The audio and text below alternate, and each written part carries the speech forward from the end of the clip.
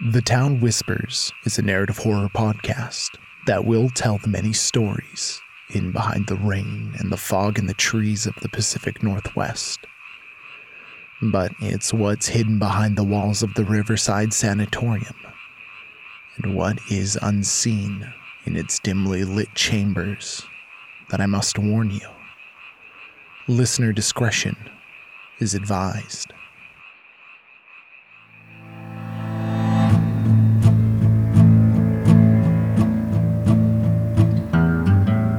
I got the ghost of you inside of my head. What I'm supposed to do, the blood has been shed. He got a dark past in a soul that's unfed. What I'm supposed to do is already dead.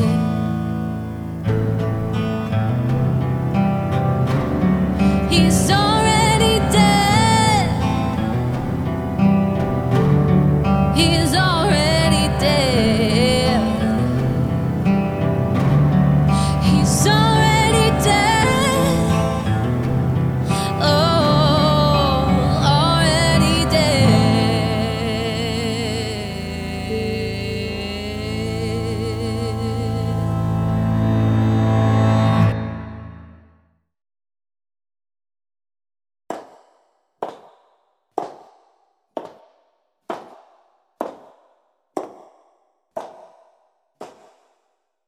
Master, Commander, Confessor Maiden, Mother Cyprian, the paragon of Riverside Sanatorium, stalked through the imposing halls of her domain. The light was dim, but her eyes were keen as she moved about, seeking out any bit of imperfection. The grounds of the Institute had fallen into disrepair over the years as their staff had dwindled down with the lack of volunteers. But inside, everything was as it should be, in her image. Although she would be lying if she said she didn't mourn the lack of subordinates. She needed strong-willed and caring women, nuns to take care of the infirm.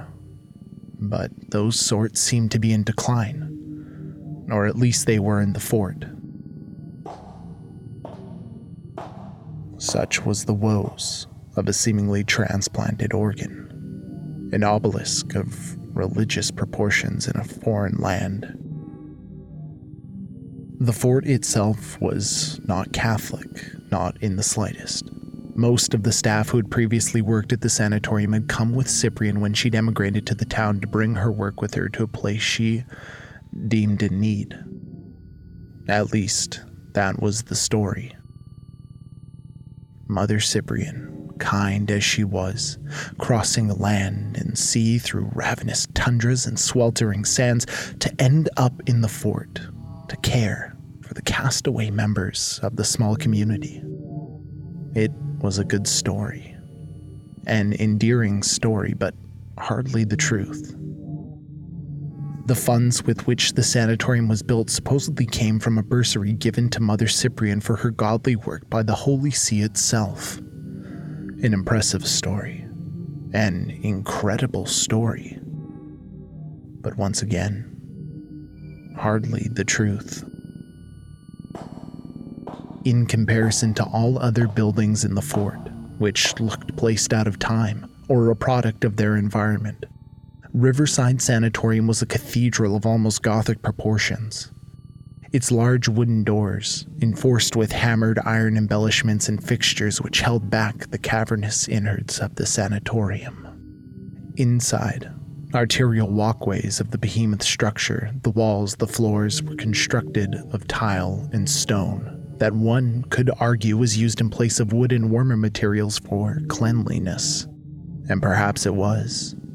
But an unintended delight for the matriarch of the facility was the power she felt as her heels struck the floor, sending foreboding booms of authority throughout the halls and chambers of Riverside.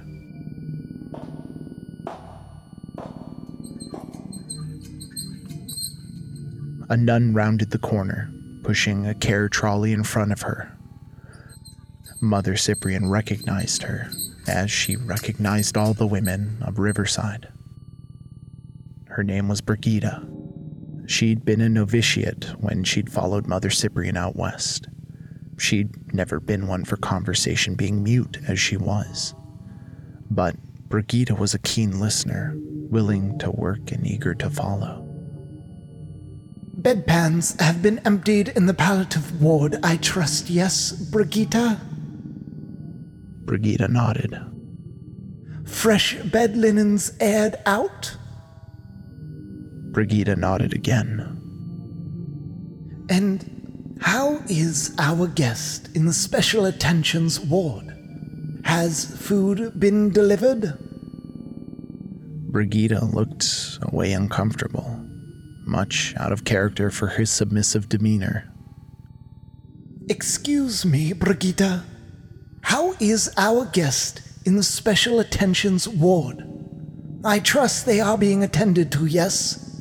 Respected, treated with kindness and a gentle hand? We aren't having a repeat of last time, now are we, Brigida? I trust that if I go and visit our guest, that everything will be in order. I trust I will find her well and attended to. Am I being naive, Brigida? She looked down at her feet and shook her head. Good. Now I believe you still have work to attend to. Good day to you.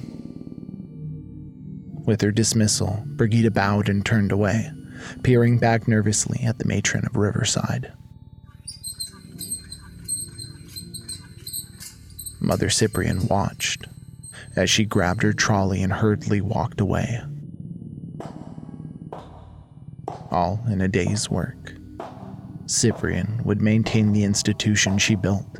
She would guide her disciples, she would care for her charges, and most importantly, she would continue her mission, which had absolutely nothing to do with helping the needy, but instead existed in the deep stone foundation of the sanatorium, where her guest was being kept. Mother Cyprian straightened the edges of her habit before continuing her rounds.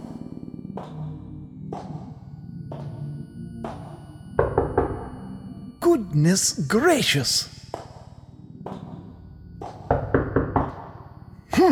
The impatience of some people. I should have suspected it was you, Alfie. What is it that you need? Oh, Cyprian, it's Tom and Peggy and Albert's boy at the well, too. Oh, I saw him earlier as well. I knew he was tempting me. He's gone too far. Damn it, Mildred's children, Cyprian, you've got to help me. Would you hush yourself? There are ears in these walls who are unknowing to what it is we speak of. Step back, and we shall speak outside, and with more caution in our tone. All right? Now take a moment and breathe. Tell me, what is it you have to say of import to me, farmer? Well, I don't rightly know. I was out tending to my fields as I do. Yes, I'm sure you were. Oh, would you stop being obnoxious? We could do without the hoity-toity condescension, could we not? You are lacking in tact and blunt as ever, Alfie. Get on with your story. Hey, right. So, I was just out tending to my fields as I do, when you know who I'm referring to, well, he paid me a visit. Oh, did he now? And what did the tiller have to say? Well, not much, really. I reckon he was mostly trying to get under my skin, making his semi-casual and semi-regular appearance just to ruffle my feathers. But then he mentioned Robert. You don't still have him propped up out in the fields, do you? That's awfully cruel, is it not? And to your own brother, no less. Oh, hogwash, he's doing just fine. Better than dead, I think. I didn't come here for the lecture, oh Reverend Mother Agatha Cyprian. That holier-than-thou act ain't gonna cut it with me. Excuse me? Yeah, Nope, I ain't done speaking. Just shush yourself a moment longer and listen. Now, I ain't much for listening to his burnt tongue speak, but he caught me off guard. And then the way he parlayed our unwanted chat towards Robert, I had to go and see what it was he was hinting towards, you know? And I know that ain't the right thing to do. I know I shouldn't have done it, but I did. And I went out and saw Robert, who, well, seemed cheery as always. Glad to be alive, I'd say. But he did mention the LaPont children headed out near the well. Oh, is that so? Yes, it is. So I got to stepping and made my way out there. As I'm getting closer, I holler at them, but they barely seem to notice. Albert's orphan, what's his name? John, Jeremy, maybe? It's James, I believe. That's right, James, that little worm. As I'm getting nearer, I see James push Tom straight into the well. No rhyme or reason to it. That's a deep well, Agatha. Very deep and very old. It reaches much deeper than this tall hall of the infirm reaches upwards. There's no way he could have managed to survive the fall. But I yelled down the well all the same. Old man Alfie, eager to get his story out, stopped a moment to catch his breath. Yes, and then what? Good grief, ain't you got any patience under that habit I see, old woman? So I yelled down the well, and lo and behold, that toad starts croaking back at me. I'm assuming you mean the tiller. Yes, the man, the tiller, the whatever the heck you want to call him. Well, he starts spouting nonsense. Well, what did he say? He said, oh gosh darn it, I can't remember. So why is it that you've come to me? Pardon? Agatha, it's Tom, Mildred's son. As I recall, you always took a shine to the girl after you locked Edith away. I did no such thing. Edith wasn't simply locked away. She was unwilling to comply with our shared vision. Even he complied, but she would not. And we simply couldn't have that dissension within our ranks. Oh, no, don't be saying we. We had nothing to do with it. It was always you. You plucked her out of the mud, where she ain't harmed no one, and you placed her in your little cabinet of curiosities, here like you always do, going about and plucking out your favorites and storing them away for a rainy day. You know, I've seen a fair few good folks I know over the years come to your door, they did, and ain't never left. A few of 'em were my friends, Agatha, and I ain't had much reason to mention it till now. But as I see the lay of the land, seems I've been out on my farm for too long. Things don't look the way they did, Agatha. You don't look the way you did. You don't act the way you did none either. Let me be absolutely clear. All those who come to Riverside Sanatorium are welcome to come and go as they please. This institution is a sanctuary for those who reside here. If Edith Blackleach wants to leave, she's more than welcome to. If anyone else here wants to leave, unless they are incapable of caring for themselves, they too can go and come as they please. They simply do not want to leave. Oh, you expect me to believe that, don't you? I do, because, simply put, it is the truth. Oh, they call you mother, but you ain't no mother. I know your true colors, you old hag. I ain't gonna give you the benefit of no doubt here because, guess what? We ain't friends and we never have been. Now I come here with genuine concern. In concern I thought you'd share, and all you've done is distract from what it is we ought to be discussing. Damn it, Agatha! Those are Mildred's children, and you don't have a single shred of grief in you to spare. Alfie, Mildred is incapable of having children. Due to unfortunate circumstances of her youth, she is barren. Those are not her children. She is simply the guardian, their watcher, a glorified nanny. How come this is the first I'm hearing of this?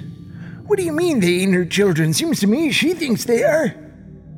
I am not obligated to inform you of all benign happenings. Those children really are none of your concern. Well, the way I see it, you lying bat. If they were none of my concern, I never would have been tricked into trying to put Ben back together. And today, I wouldn't have been tempted to go down that well and do the same with Tom. But I'm not that naive anymore. I know you've got your little secrets, and I know he's got some too.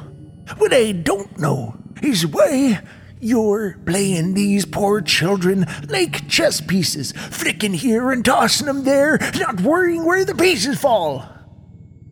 I would like to clarify a few things for you, Farmer. I do care for Mildred, as I care for her mother, Edith, who is my guest, nothing more. She, I will reiterate, can leave whenever she pleases. What happened to Ben is tragic, to be sure, and I care deeply for Peggy, despite not knowing the child too well, I admit. But of course, this news surrounding poor Tom is absolutely tragic. Then how's about you pretend to act a little surprised to hear it then, Agatha? Yes, frankly, I am in shock, and you've caught me completely off guard. To think so much misfortune would befall one poor family. Putting that aside for a moment, though, I would also like to clarify that where those children go and where those children fall is of the utmost concern to me. Where they fall, you say? Kinda like where Ben fell, right? Where he ended up rooted in place once I stitched his brains and bits back together. Now he's stuck in place. Another piece of your collection. Oh, Alfie, you know I had nothing to do with that. Lies upon lies upon lies. I know who you work for, whose call you heed. The townsfolk might call you mother, but I now see you for who you are, as if you were turned inside out. I know what this place's true purpose is, and I know the greed that fills you like a magpie. You see things that shimmer, and you have to have them. Well, I had no idea that when we started this conversation, you'd address me as such. It's almost liberating, you know, to just let the hair down and talk about those things that cannot be spoken about. Shut up, would you? I want to see her. You'd like to see whom? Edith. I do not believe she is taking visitors today. I don't give a rat's ass. I don't believe she wants to see you, Alfie. I may look old and weathered, Agatha, but if you cross that line right now here with me, I swear by every ounce of blood in my veins, I'll crumble these walls, and I'll personally burn you like the witch you are. Neither blinked as their eyes peered deep into one another. Alfie stood, despite his infirm appearance, imposing, as he took measure of Agatha Cyprian, Mother Superior of the Sisterhood of the Living Waters, and abbess of the institution known to the townsfolk as Riverside Sanatorium. Well, right this way then. Alfie followed Mother Cyprian through the long halls and the winding narrow corridors as she twisted and turned, taking a left and then a right, followed by many more turns after that. Then, as they proceeded past what looked to be a chapel, dotted with a silent nun and a civilian or two in the red haze of the sanctuary lamps, the wall dipped away, and in the sunken section stood a door, completely invisible, unless you proceeded to the end of the hallway, which seemingly went nowhere. The door, in stark contrast to the crisp and almost neurotic white of the doors in other wards, was the same heavy old wood, with hammered iron embellishments as the imposing front doors of the sanitarium itself.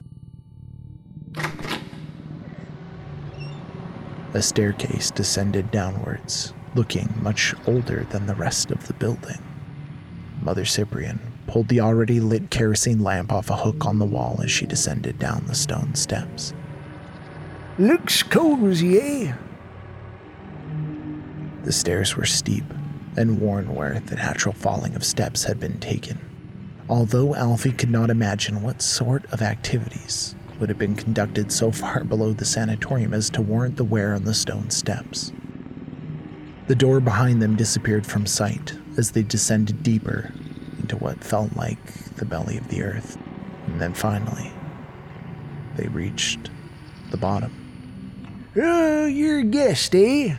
You know, I heard a story once about the Tower of London. London.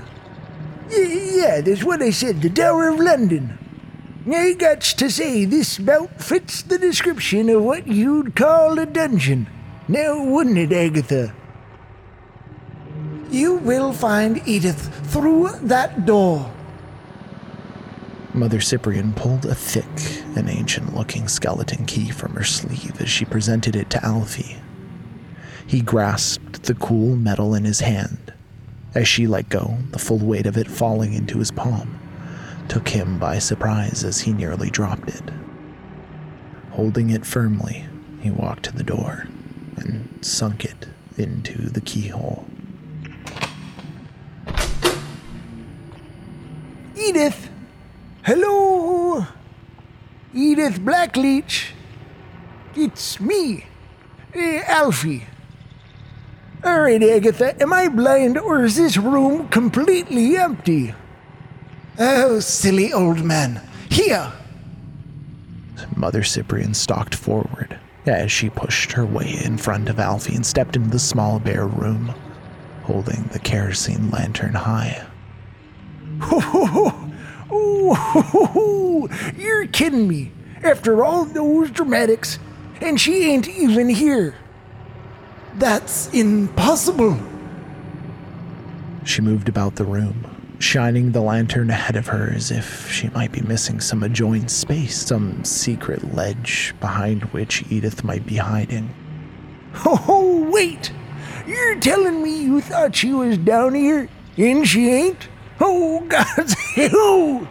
You've got no idea how much joy that brings me. Agatha lost one of her favorite toys. Been ripped right out of her hands, eh? Well, serve you right, you old bag.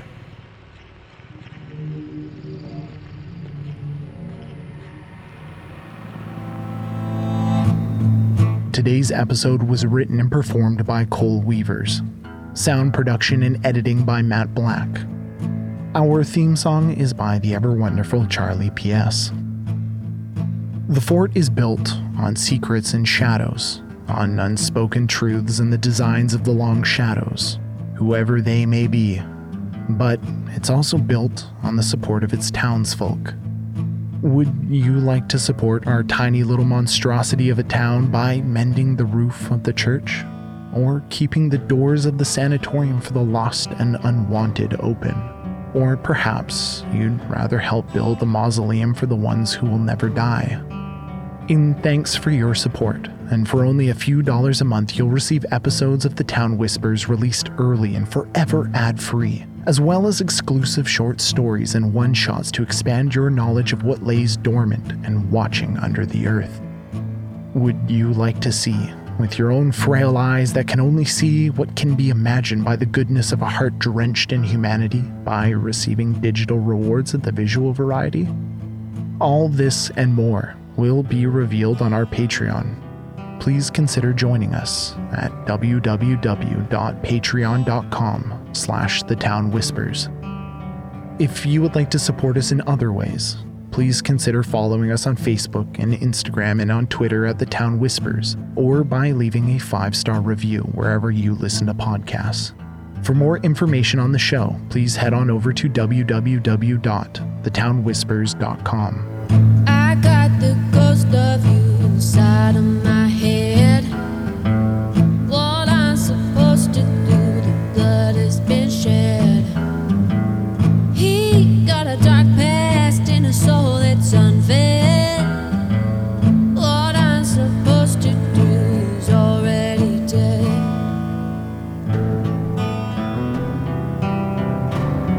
He is already dead. He's already dead.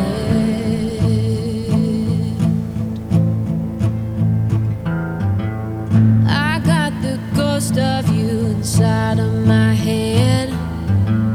What I'm supposed to do, you burned up bridges. I'm the one with the loaded gun and the eyes seeing red.